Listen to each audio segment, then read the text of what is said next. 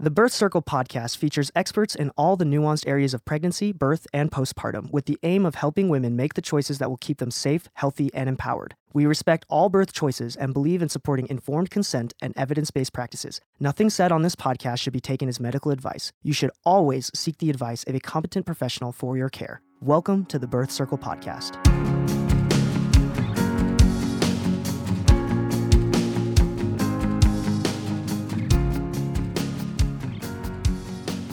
This is Sarah with Birth Circle, and today I'm joined by Marissa Zwetow. And Marissa she specializes in postpartum, and she's written a book, What to Do When You Love the Kids But Hate the Job. As if motherhood's a job, right? Mm-hmm. Because I don't get paid. I don't know who does. Anyway, and we're going to be talking about some taboo postpartum truths. So This is really great if you've heard all of the scary things about postpartum and want to know what's real, what's not, and just some straight up truth, right? She's going to say it how it is. Absolutely. So one of the things I love about Marissa is that she wants to validate the experience of the postpartum mom. Mm-hmm. And there's not judgment. There's just validation and understanding, which is why her book title could have been a little bit more forthright, you said before. Yeah. If I'm really being honest, it was no bond in the beginning. So love wasn't quite the right word, but I want to sell books and reach moms. So yes. Okay. So how did you get your start? What's your history?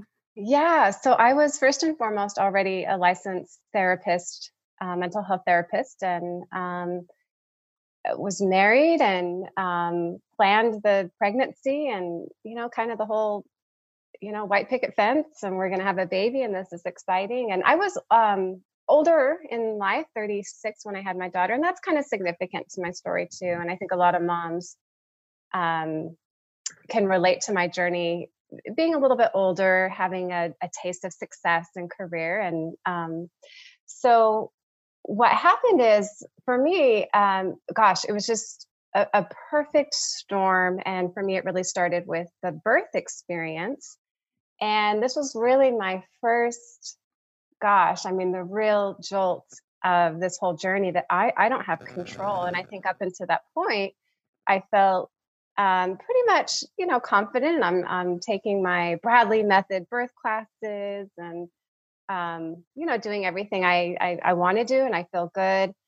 And I think a lot of moms, again, that I've spoken to that are, a little more type A and organized and have a taste of success, and they're going to do their birthing classes, and maybe it's going to be natural and this and that. And boy, just did not go that way at all. And it was, even though it's like logically, we know about C-sections and we know that things can go wrong. We know epidurals are an option, but I'm going to power through it. And anyway, so I had to be induced, and it's like I looked at this birth plan that I had written, and everything on the list just kind of got crossed out. Not as in crossed out, done, as in crossed out. Nope, can't do that. Nope.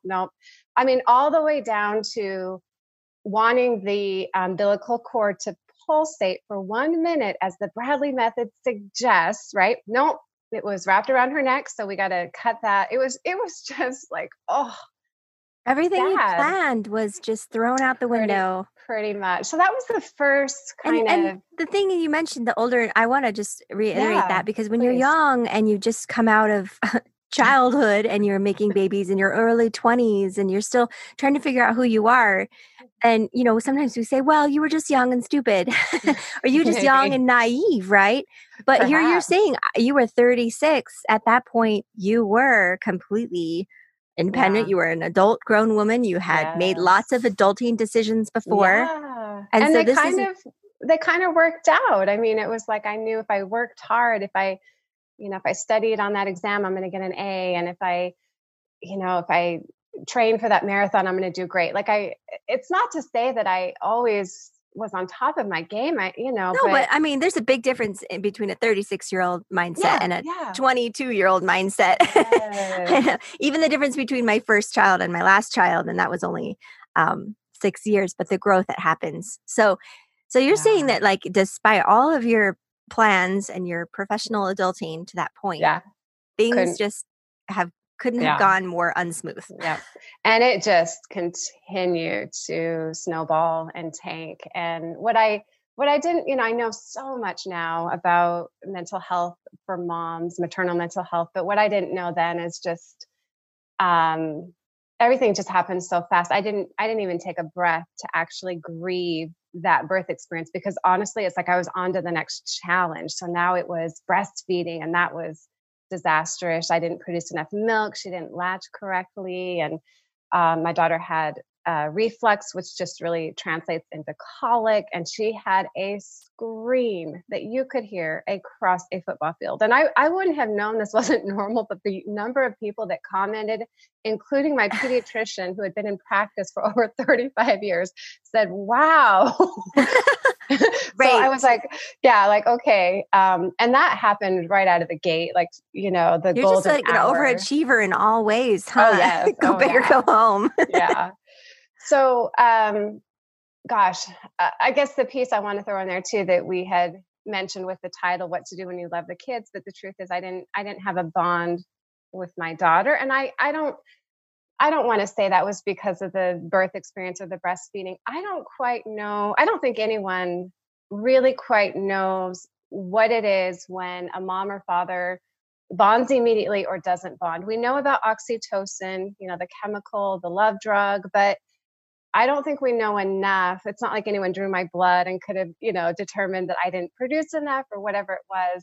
But bottom line, and I know this is common now, and I didn't know it then, I didn't have a bond with her at all. I felt numb. And then, when the crying and everything going wrong happened, then it was almost like resentment and regret. I mean, if I really had to narrow it down to one word, I felt regret. And that is so taboo. How could a mother feel regret for this baby and giving birth? But I did. I mean, I wanted, if I could go into a time machine, I didn't want harm to myself or to my daughter, thank God, because I know that is a real thing. But I just wanted a time machine, like no harm. Let's just go back in time. Obviously today I don't feel that way. I know we used to joke that the little hospital bands, it was cutting the tag off and you couldn't take it back at that point. Yeah. It's that struggle with commitment issues, that cutting the tag off the ankle was a big deal. Yeah.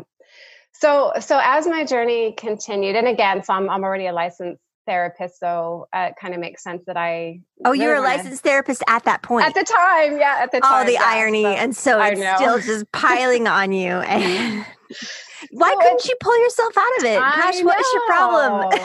I know it's well, you're just in the thick of it and you can't see. Here's that's interesting. You say that though. No, I'm kidding though. I'm 100% kidding. No, yeah. But I did at some point. I kind of resigned to this idea of postpartum. Resign. Oh, but yeah. Yeah. I mean, I just thought, okay, this must be postpartum depression, because it never got better. And I was embarrassed. I was so embarrassed that I felt this regret and wanted to run away. And I knew about postpartum depression, like any good mom and good therapist, right? But something didn't quite fit. In fact, I remember saying, I don't know that I'm depressed. I just don't like this. And that kind of is the crux of what I do now. Ooh. Yeah. However, I want to be clear, it did turn into depression, unfortunately. I wonder if it could have been prevented, but it did turn into depression. And I started kind of, again, saying, okay, maybe this is postpartum depression. I'm going to learn a lot about the PMADs, the mood anxiety disorders, postpartum anxiety, postpartum bipolar, and in the rare cases, postpartum psychosis. But what happened somewhere on that journey, I had a colleague of mine, a psychologist, and she asked me this powerful question. She'd been listening to me share my story, and she's like, I wonder if you really had postpartum depression. And it just, it's like, well, wow, what do you mean? And she nailed it. It was that, why couldn't I just say, this sucks? Why couldn't I just say, I don't like this. I hate this even. And that began my journey of like, wait a minute, like, I don't want to negate these real diagnoses and treatment, but I want to add to it. And I want to say, you know what? We don't need to diagnose all these moms who might be just saying, this sucks, I hate it, and I have regret, and I miss my old life. And so that began my journey, and writing my book. And it was my purpose and passion to validate moms. I have all these anonymous mom quotes saying the very thing I felt. Like, I confessed to my husband one night that I felt like we had made a mistake. And it's taboo. And I think a mom reading that would go, oh my gosh, I felt the same way, but I didn't tell anyone, or I kept it to myself. And I wonder, I think to clarify a little bit more, I think there are cases of postpartum depression that really it's the onset. And I do believe hormones and chemical imbalance. I do believe in all of that. I really do. But I don't think the professionals right now are talking about situational postpartum depression, right? I didn't. What does that mean? Yeah, so I didn't see that being talked about in the literature. Like, if you look at the definition of postpartum depression, they're going to touch on, the hormones, the chemicals, and yes, situations. But for me, it was no bond, everything going wrong, lack of control. It was situational, the same way that if my husband died, we know that's not a chemical imbalance, that's situational. He died, I'm going to grieve, and it could turn into depression.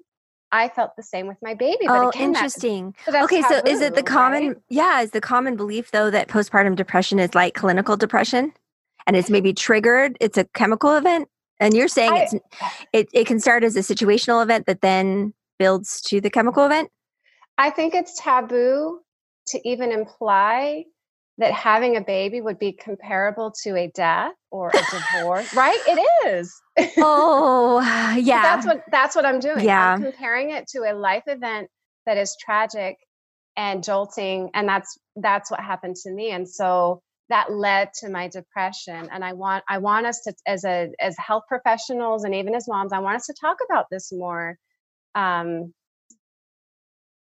Yeah, I want us to talk about it more, that it's okay for a mom to not quite, for her world to be jolted. And even to this day, my daughter is 7 years old, and we have a happy ending, and I love her. But I can honestly say I'm not passionate about being a mom, and I didn't know that I wouldn't be. How could I? I had never been one, but that was jarring. As women, I think there's an expectation. Yes. Yeah. And you think, oh, the love hormone, everything just happens naturally. You may have a few bumps, but being a mom is the most satisfying thing. Thank you. I really struggled because I worked full time. I worked until the day before my baby was born. I was back to work within 3 or 4 days of the baby being born.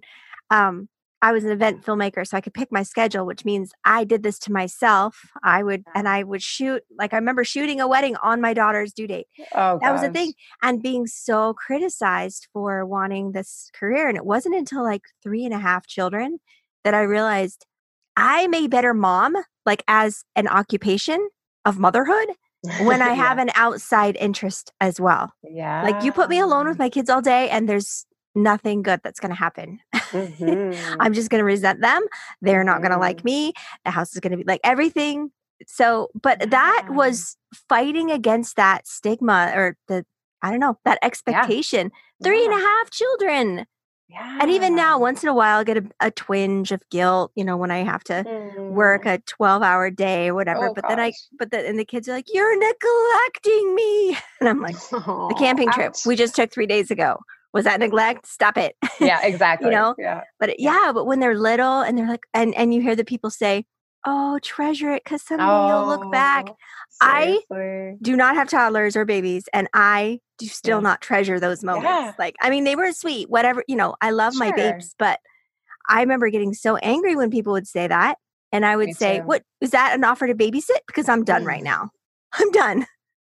It's so invalidating for a mom that is really struggling. It's like, I guess I'm doing it wrong, or something's wrong with me. And that's how I felt. Something must be wrong. So do you think it would be better if I stay, when I'm an old farty grandma, if I say, instead of say, "Treasure these moments, they'll be gone," I say, I get it, girlfriend. You're in the trenches. Someday these moments will be done. Yeah. Yay. This too shall pass. I feel like I'm going so negative, but that's also part of the stigma that you're not allowed to talk about the reality of these thoughts, like how you feel. Yeah. Well, and the bottom line, we all have different experiences. There are moms that love it. There are, not all the time, of course, but I didn't love it, and I didn't know where to turn. I didn't know who to talk to. I didn't know what community I fit in. And now I know, and I want to help other moms navigate that community. So yes, there are moms. What I always say is, look, it's on a spectrum, right? Yeah. And there are moms that are way over here saying, I love it. I have baby fever. I want to homeschool. This is the role I'm meant to be. Yes. It is the most important role, right? And then if we look at a woman who isn't even on the spectrum and says, look, I don't want kids. To me, I'm like, bravo, good for you. You know what you want. I landed on the spectrum because I had a baby, but I was on the other end, like going, I don't know I don't know I don't know if I like this. And I had to reinvent for me what being a mom could look like. That meant for me, I think I only want one, which was jarring. I didn't know that. I thought I wanted 2 or 3. And like you're saying, my career meant something to me more than mothering. So yeah, but we're on different places on that spectrum, and that's okay. I mean, I have 4 kids, and the women that you're saying that have, a ton of kids and the homeschool, and that is their thing. I don't actually feel judged by them. So why would somebody even lower, or on the other side, not even lower on the spectrum, it's on the side, right? On the other side of the spectrum, who doesn't even want children, why then would they be judged? Where's the line where we start judging? Oh gosh, I think it's stupid. Yeah, I think it's comparison. It's almost impossible not to compare as a mom. I always say, look, if you're going to compare up. And what I mean by that is, if there's a mom feeling guilty that, I see this with, they have one, or, they have their second child maybe, and they feel tremendous guilt that they can't handle it because their neighbor is doing it, or the mom on Facebook is doing it. And I say, look, if you're going to compare, find the mom that has a nanny, full-time nanny, or, compare up. Well, at least I feed my children. Yeah. Oh no, that's funny. Oh, if you're going to have to compare up. Yeah. Make yourself feel good. Why not? We all have different scenarios. Yes, there's a mom that's doing it one way, but there's another mom doing it another way. Right. Yeah, or compare and just say, I'm so glad that I found what works for me. Exactly. Yeah, because you can be in any part of that spectrum and have tremendous guilt. You can have 9 kids and realize, "Ooh, I maybe should have done this," or I'm supposed to be loving this and I don't. Or you can have one child and feel so much guilt. Yeah, so just say, "Well, this is what I get to do, and I'm so glad I figured it out for me." Exactly. Yeah. And find your tribe. I kind of found a tribe of women that are one and done, and I feel connected, and there's always a tribe. Wonders. Yeah. I always say, like, you can't actually be a real parent until you've had 4 kids. Ooh. Because I know why I say that, because I was so judgmental of like how people raise. Oh, you have a picky child. Oh, your child doesn't sleep train. Oh, your child wants this or that, or you can't control this or whatever behavior. By the time I'd had my 4th, I had 4 different types of children that broke me in every single way. No, I now do not blame the sleep training parents and the people with, because my big thing was the picky eaters, because I thought, well, all you have to do is expose them and breastfeed and be super encouraging of all different foods. And then my 9-year-old, I think the only thing she eats is cheese sticks and applesauce. So hey, I would take applesauce. I own it though. Like, this is my baby. But anyway, no judgment. Yeah, I think I could have, if I could have gotten to that place of no judgment with, earlier in the stage of the game, and that for sure would have saved myself a lot of angst. Yep. Yeah. It's like in the postpartum thing. So how much do you think the postpartum, is the situational part is comparison. Oh gosh, I think I was, oh gosh, I hate to use this word. I never have used it before, but like almost groomed to think that it was going to be blissful and magical. You see the movies right of the moment your child is born and you're in tears. And I had so much expectation and almost fantasy. So when all of that fell short, I was devastated and confused and shame-ridden. What's wrong with me? Yeah. So a lot of yours was external, like yes, shame related. Yes. And what do you see as a trend in your practice and clients? Is that pretty common that it's external? Well, I mean, I probably attract a lot of those clients because I'm very, out there with my story. So I think, moms that can relate are going to seek me out. And so, I attract what I put out there. So I wouldn't be, I'm going to see my trends, but if you speak to another postpartum therapist, they're going to see their trends that are probably biased. That's true. You know what? Yep. That's a great point. So you have taboo postpartum truths, and we've been talking about it, but what are some of the ones we've missed? Yeah. So I want to actually, let me go back to just the birth experience. I want to validate moms and give permission to kind of process the birth experience if it didn't go the way they thought. There's a lot of, we've talked about this. There's a lot of sayings out there that are very hurtful. And one of them I think would be, well, hey, at least your baby's healthy, which is again invalidating. Like, oh, okay, I guess I'm just supposed to be grateful and not. I guess I'd be validated to be upset if my baby was broken. That's not even healthier.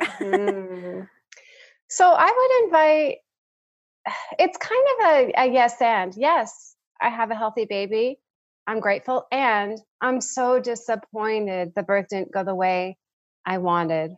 Right. And I want to hold space for that for any mom, just to process the birth experience. So one of the taboo truths is that the birth may not go the way you want, and you can have your disappointment or grief. There's a lot of planning that goes into that, and to have it just kind of squashed, yes, you want to, I mean, look, that doctor cutting the umbilical cord around my daughter's neck, like, yes, do it, please. And I wanted it to pulsate for a minute. I'm still bummed. So it's okay. They can coexist. So that would be one of them. Speaking of grief, I guess another one would be, I honestly didn't know I would grieve my old life. I really didn't. I was moving forward, right? Like, I want a baby. I'm pregnant. This is going to be great. I'm excited. This is going to be an addition to my life and to the family.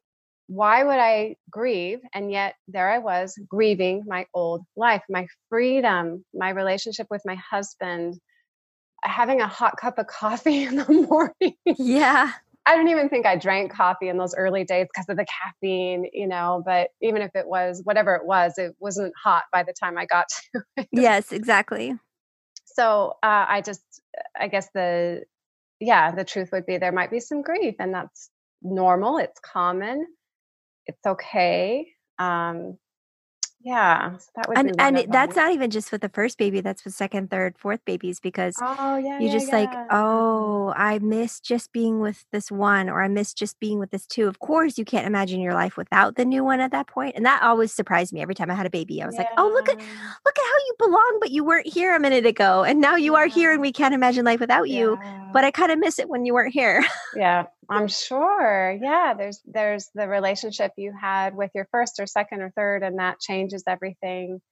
And so just permission to have all your feelings.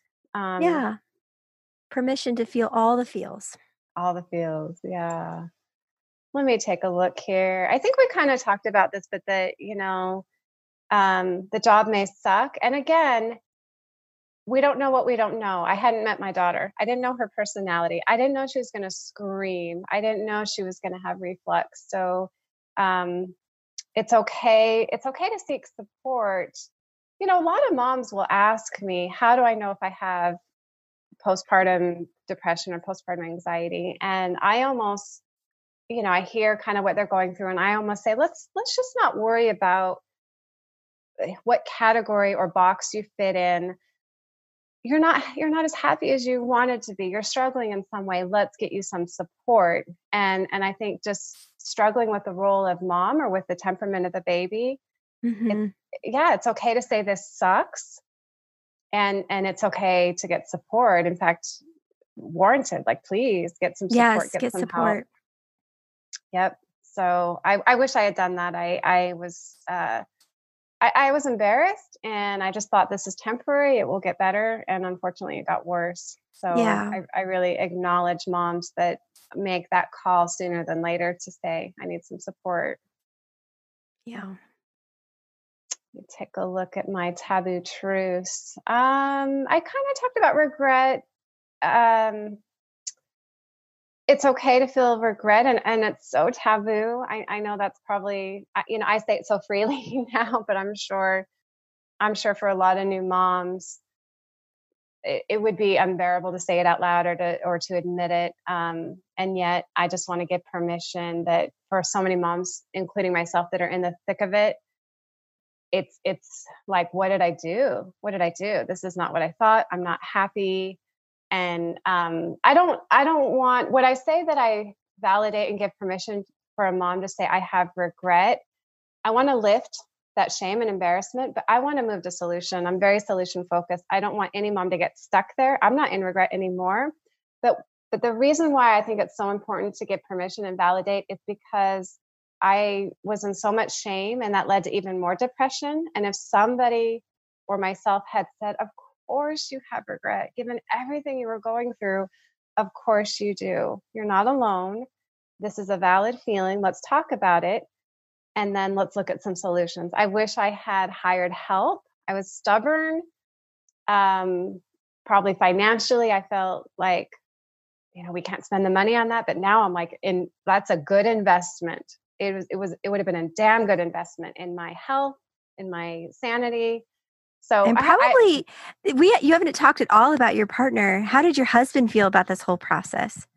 Yeah, it's interesting because I don't talk about it because I was so self-absorbed in my depression and everything I was feeling. As happens with a lot of moms who struggle, their husbands kind of become the enemy, in all honesty. I just... Because he couldn't understand. He couldn't understand. He couldn't do enough. He couldn't do it right. I kind of became a martyr in... A martyr. Yeah. Yeah. I'll just take the baby. Poor me, but hating him. As I grew and learned about this, I got better at knowing how he could help me, how we could work together, let go of that martyrdom, and allowed him to help more. But if I'm being honest, I was very self-absorbent in my own journey. And let's be honest, the mothers absorb most of it. It's just physically, we have to. We're pregnant, we breastfeed. So yeah, we bear the bulk of the physical brunt of this experience. Whether we want to or not. And I'm not at all saying fathers aren't present or don't help, but in those early days, I'm the one recovering physically. I'm the one navigating breastfeeding or even making that decision. I'm not saying moms have to breastfeed, but that's still a decision that they have to bear, and the struggles that may or may not come with it. But I hope I'm doing my husband justice in this question. I'm trying to be honest, but it's like in those early months, it's like, oh wait, I have a husband. He was just kind of in the background. It wasn't good. Wow. Yeah. So let's see. Let me take a look. I guess I want to just say too that I would want to remind moms that they're not alone.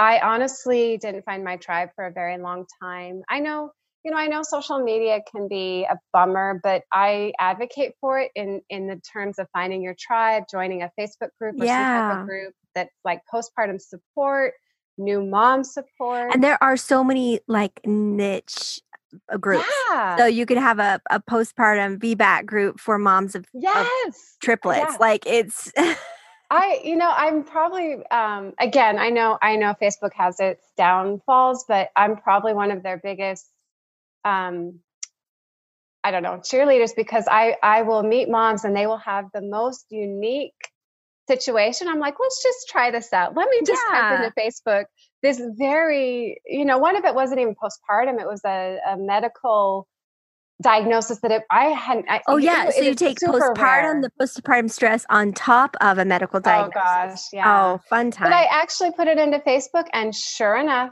there was a group she could join and meet her tribe and meet these people. So I would say find your tribe, whether you are homeschooling, whether you are one and done, whatever your situation is, working moms, like you said, the niche of the niche, you will probably find it. And if you don't find it, you need to start the group then. Start it. Yep. So I definitely would just say you're not alone, and your tribe is out there. Yeah. I think we touched on everything that feels really important. Yeah, we talked about the bond and that it may not be there. Breastfeeding, I guess the myth for me was that it's going to be natural and wonderful and I'm going to love it and do it. And it wasn't. And so I always, when I talk to like these prenatal mom groups, I get invited to kind of speak. I always feel like, gosh, I'm going to preface this with, I might be a little bit of the doom and gloom right now, but I would rather plant a seed and validate, because I was in this bliss bubble when I was pregnant, and maybe I wouldn't have heard it, but it would have been nice to have a mom that just says, look, I get you're excited, but let's just talk about plant some of a seed things. that if this happens, and not like planting a seed like this will grow, but just letting them know that, hey, if you find yourself in this situation later, you may not understand it right now. Yeah. Like it's like telling a 4-year-old when they go to college, when talking about college, and they're like, they're so far removed from the experience. They can't even put, but if you say things like, when, if this happens to you or you find yourself feeling this way, let me know, because then you'll be ready to talk about it. Yeah. And you mentioned this, that it started as kind of some disconnect, some unhappiness that then turned into depression. Yes. And then you can actually go further than just depression, and that's where the OCD and the psychosis. So where do you tell the moms to find that line? Where do they, how can you help moms navigate where they really are on that spectrum, and what kind of help they need to get? Well, here's the interesting thing. So, even though I do get asked, how do I know if I have this? The truth is, though, the treatment ends up kind of looking very similar. So for me, I kind of differentiate. Look, I want to just say this sucks and I'm not happy, but it did turn into depression. And I really should have been on an antidepressant. There's no question about it. I wish I had. I'm a big proponent for it now. So the treatment just ends up looking the same. It's going to be therapy and support, and maybe a support group. And I do bring up medication, even, I don't contradict myself, but it might sound like I am, because I'm kind of saying, it's okay to take out the diagnosis and just say this sucks. But if it does turn into depression, we do need to start talking about what the solutions are. So yeah, I still wear my clinical hat. I still assess, but I'm probably more open and less clinical, especially when a mom says the things that I said, and I just join her and validate her and go, yes, you're not crazy. You may not even fit this mental health diagnosis, but you are allowed to say you're struggling, you're having a hard time, and let's talk about solutions. And depending on where they are, I do introduce the idea of an antidepressant, because I think it can be a real game changer.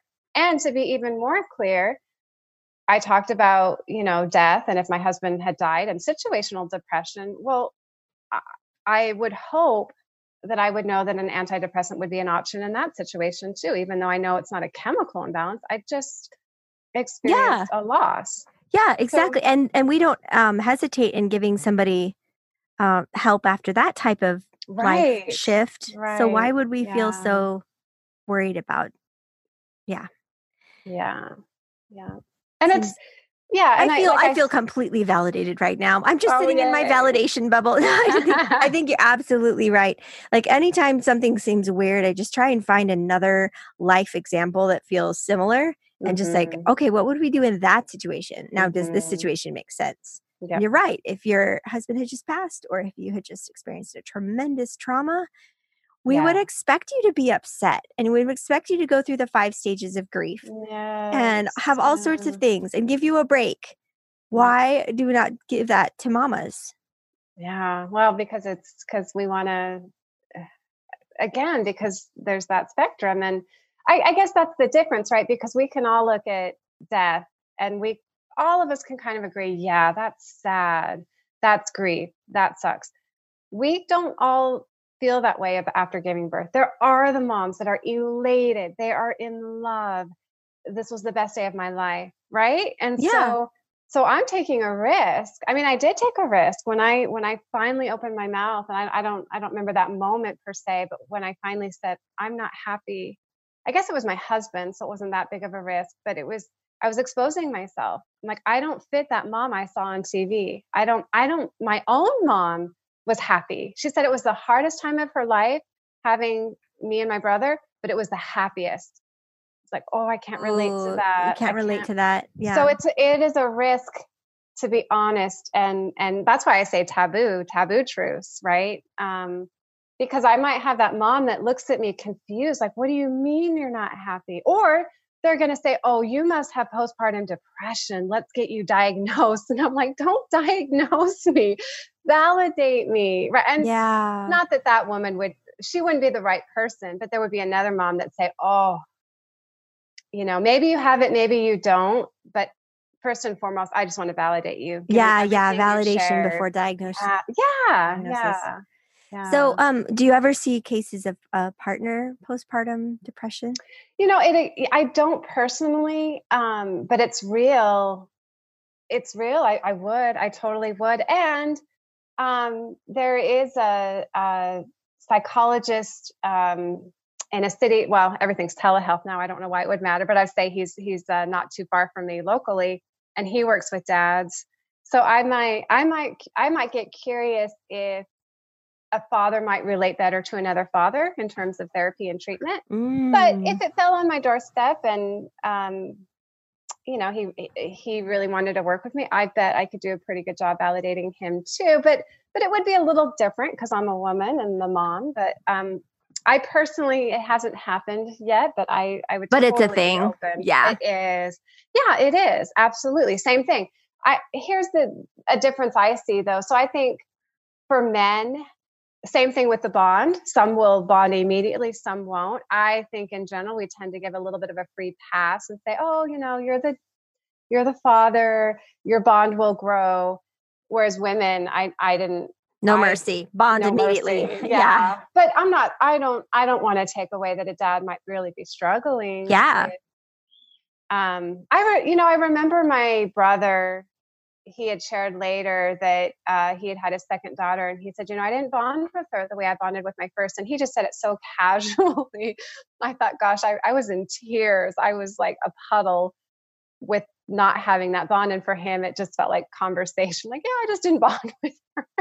So, but again, he was being open and validating, just like you, just a little more open and validating than you were ready for. Yeah. But I was probably hearing his story after the fact. Maybe if I'd caught him on a particular day, maybe he really was in turmoil about it, saying, gosh, what's going on? I'm not bonding. You don't sound flippant, but we get that you have worked through some serious stuff. So he was a great point. Yeah. But yeah, it does happen. It does. And I would invite any dad to reach out, whether it's, again, finding their dad tribe or connecting with a therapist. And in some cases, I've heard of actually pretty severe cases of, I guess we'd call it paternal postpartum. Well, I don't know that they call it postpartum depression, but it is. Well, it's postpartum. I mean, they made the baby too, so it is kind of post their partum, right? I don't know. But see, that's interesting. That's the difference. We know that's exactly it. We know with dads that actually, that's not entirely true. We know that they have lower testosterone, but I don't know that links to depression. So they're not going to have chemically they're changing too a little bit. But again, I don't know that that's linked to depression. So for if a dad has depression, we kind of know it is more situational. Than with a mom. I think we really tend to kind of think hormones first and foremost, right? Mm-hmm. I could be wrong on that, though. I personally haven't done a lot of research with dads and chemicals. But again, there is a reduction of testosterone. We do know that. Yeah, interesting. Wow, so fascinating. So where do people find your book and more resources, all the resources? Yeah, thank you. So my brand is Postpartum Happiness. So it's postpartumhappiness.com. On Instagram, it's at Postpartum Happiness, and Facebook, Postpartum Happiness. On my website, I have a link to my book, and it's a very quick read intentionally. It's, let's see, I think it's 58 pages. So it's a quick read. And then I have it on audio, and I think it's an hour and a half listen. So nice. But it just gets to the point. And it's just to validate any mom that is struggling with saying, gosh, this is a tough job. And then also the article, 12 Taboo Postpartum Truths, is on my website. You can sign up to get a free copy. It will be emailed. I see that. Click on free guide, 12 Taboo Postpartum Truths, what you may need to know, but probably haven't been told. Yeah. They don't tell us this kind of stuff at the baby shower. No. And mom can't remember. And especially grandma. I was like, Grandma, what was it like? Do you remember, being sad after your baby, whatever. She's 94 and she looks at me, she goes, no, not really. My children were all such a blessing. And I was like, Yeah. She's a tough lady though. So she remembers the positive. Well, and again, that doesn't mean she's not telling the truth. Like my mom said, yes, it was hard, but I was so happy. And I completely believe her. And yet for me, well, my grandma had her babies back when they were doing twilight sleep, where they drug the mom right at birth, and then she'd wake up and there'd be a baby in her arms. Right. And so I had questions about, because she had a hard time breastfeeding too. So I just said, so grandma, of course, I'm just poking at her because I'm this young whippersnapper and I just want to know what life was like, having babies in the 50s. And she's like, no, I just remember, there was a baby and I would go to the hospital. And I mean, she speaks about it nonchalantly. And it makes me think like, am I just like a princess snowflake that I get like bent out of shape if I am not allowed to bond with my baby immediately after birth? And but that was just the norm for them in the 50s. True. And Grandma, I mean, it's cool to hear her story, but it's just, you wonder,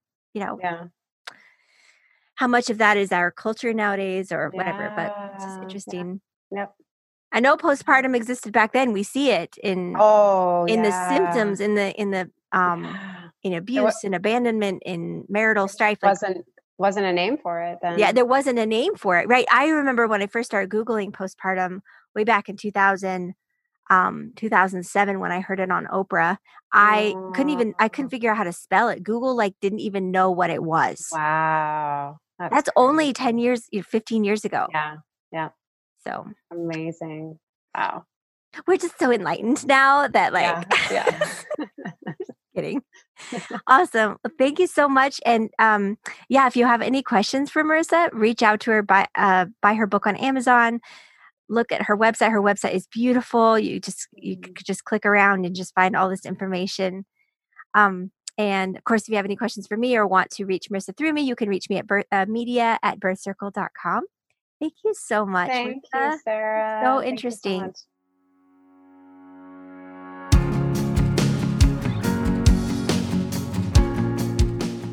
Please visit us at birthcircle.com, join our Facebook groups, or find us on Instagram and Pinterest. We hope you'll use our resources to support your birthing experience.